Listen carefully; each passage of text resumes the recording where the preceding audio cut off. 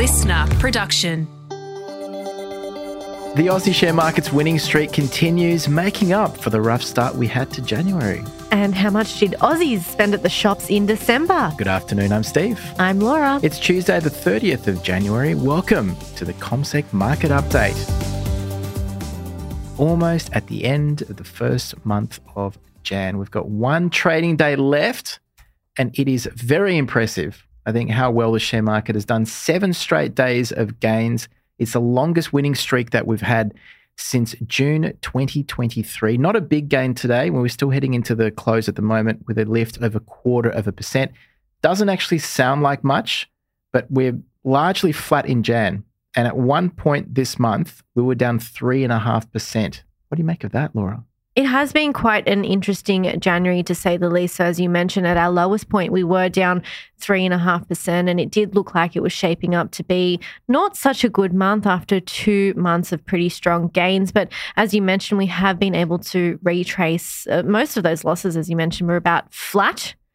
And we're now near a record high once again. So just to put this into context, in yesterday's session, we were about 0.7% away from that all-time high. Today, we're about 0.5% away. So that just proves how quickly things can change just in a matter of a few weeks or even a few days sometimes, depending on what's happening. But there's plenty of things that could move the market tonight. So we'll have to wait and see if we can reach that record high. And of course, this is sort of all on the back of US share markets hitting a record high after record high, another fresh high just in last night's session. So we'll just have to wait and see what happens with the Aussie market. I think that's a very good point, that this week there's probably enough around to potentially get us to a record high. Potentially. There's too much happening, though. If the news is good, right? Because we've got inflation, so many profit results coming out in coming days. That's exactly the type of thing that could get us there. How long we stay even at a record high, even if we touch that, is going to be much more challenging, because over the past 2.5 years, we just haven't been able to sit at a record high for more than a day or two at a time.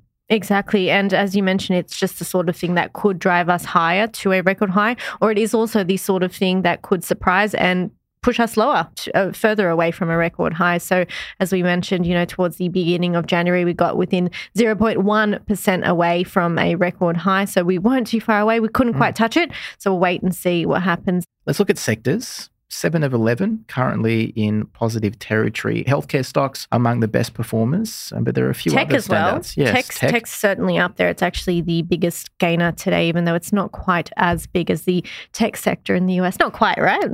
Yeah, absolutely not. Much, much smaller. 2% of our market's tech. 1/3 of the US market is tech. So that's why they've done so well, partly. Property stocks, another interest rate sensitive area of our market, also pushing a little higher. And miners, not too far from a record high as a group. Yeah, but financials are falling back a little bit, and that's holding our market back. Pretty broad-based gains across there. So we're seeing some of the insurers under pressure, some of the banks under a little bit of pressure. But to mention there, while we are on financials, CBA did hit a fresh record high today as well before pulling back towards the later part of the session. Absolutely. So we're going to get profit results in Feb as well from CBA and also the smaller Bendigo and Adelaide Bank. But in February of the reporting season, we don't tend to get these half-year or full-year results. Most of the banks will come out with theirs in May. So just a bit of a side note. Let's look at some stocks. Megaport has been the standout, 27% higher today. Now, this is following some stronger than expected quarterly results from their network services provider. Revenues about 30% higher than a year earlier, 5% up on the prior quarter, and profits are also higher thanks to lower than anticipated costs. So Megaport has had a bit of a roller coaster ride, I guess, in recent years, but still is up roughly that 35% mark this month alone, and it rose about 45% in 2023. Plus-size women's retailer City Chic was in focus today as well after releasing an update that had 2 parts. So the first part was a trading update telling investors how they've done over the past 6 months. Now, keep in mind, this is only their preliminary numbers. The official results will be out after reporting season starts, which will be closer to the end of Feb. They said they expect sales revenue dropped by 29%. But I think what investors held on to today was the company saying they saw improvements in in the second part of the first half. So in the update, they also responded to some media speculation, which said another company was interested in buying City Chic's North American business. City Chic today responded by saying they're regularly involved in discussions with different parties, but there's no certainty that any of those discussions would go ahead. Still, investors did seem quite happy about the update today, and it saw its shares gaining around 25%. So very interesting in the retail space. We actually got the latest on how much consumers spent in the month of December, and it was a bigger fall than what was expected. So it seems consumers are being more savvy when it comes to their end of year spending, taking advantage of the sales in November, Black Friday, Cyber Monday, instead of waiting all the way until December. And I guess that gives them an opportunity to get organised quicker as well. Yeah, and the economists in the office were getting quite excited. Well, not really excited, but they're fizzed up, as Tom would say in the morning, around these spending figures because they were particularly weak, 2.7% drop in December.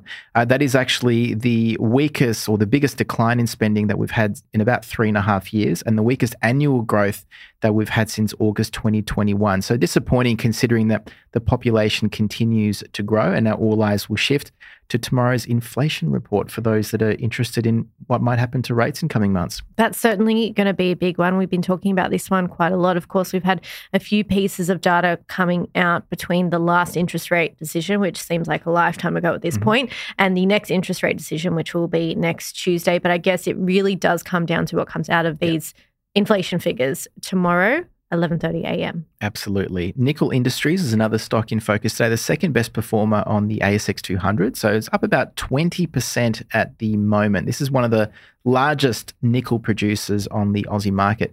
One of the reasons why it rose is it's revised its dividend policy. So basically tells investors how much of what's left over with profits and cash flow it's going to return back to investors. So that seemed to be quite helpful. Record production levels as well. Nickel miners as a group have generally done quite poorly recently because there's an oversupply of nickel, mainly coming out of Indonesia, which has been pushing prices lower. But Nickel Industries stock today was certainly one of the big winners. Sticking with the mining sector, Sandfire Resources was another company out with its quarterly today. This one is a copper miner, and it was a pretty good update according to what its share price did today, up by roughly 3.8%. The report showed a 5% lift in output in the 3 months to December. They said they're on track to increase production by 50% over the next 2 years. They reported unaudited sales revenue of $217 million. They also maintained cost guidance for the rest of 2024, which was definitely welcome news to investors. Just want to quickly touch on another stock that caught my eye, 29M, 29 Metals. So 29M is the ticker code. This one was actually one of the underperformers today. It was the worst performer on the All Ords, which is the top 500 stocks on the Aussie market. And its shares actually hit its lowest point ever on record. And that was basically after a disappointing update that missed analyst expectations. But let's look ahead from here. We've alluded to some of the things that are going forward. So tonight, US reporting season continues to heat up. So we have two of the big ones.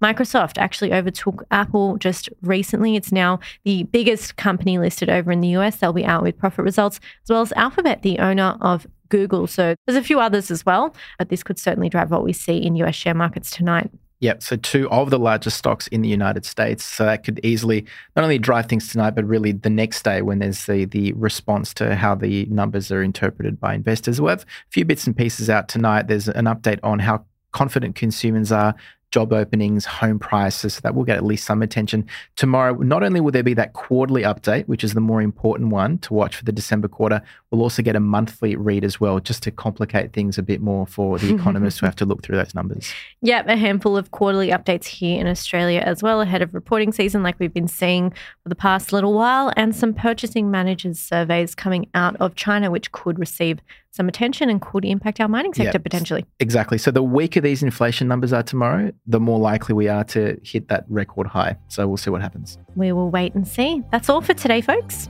Have a good one. See Until you tomorrow. Bye.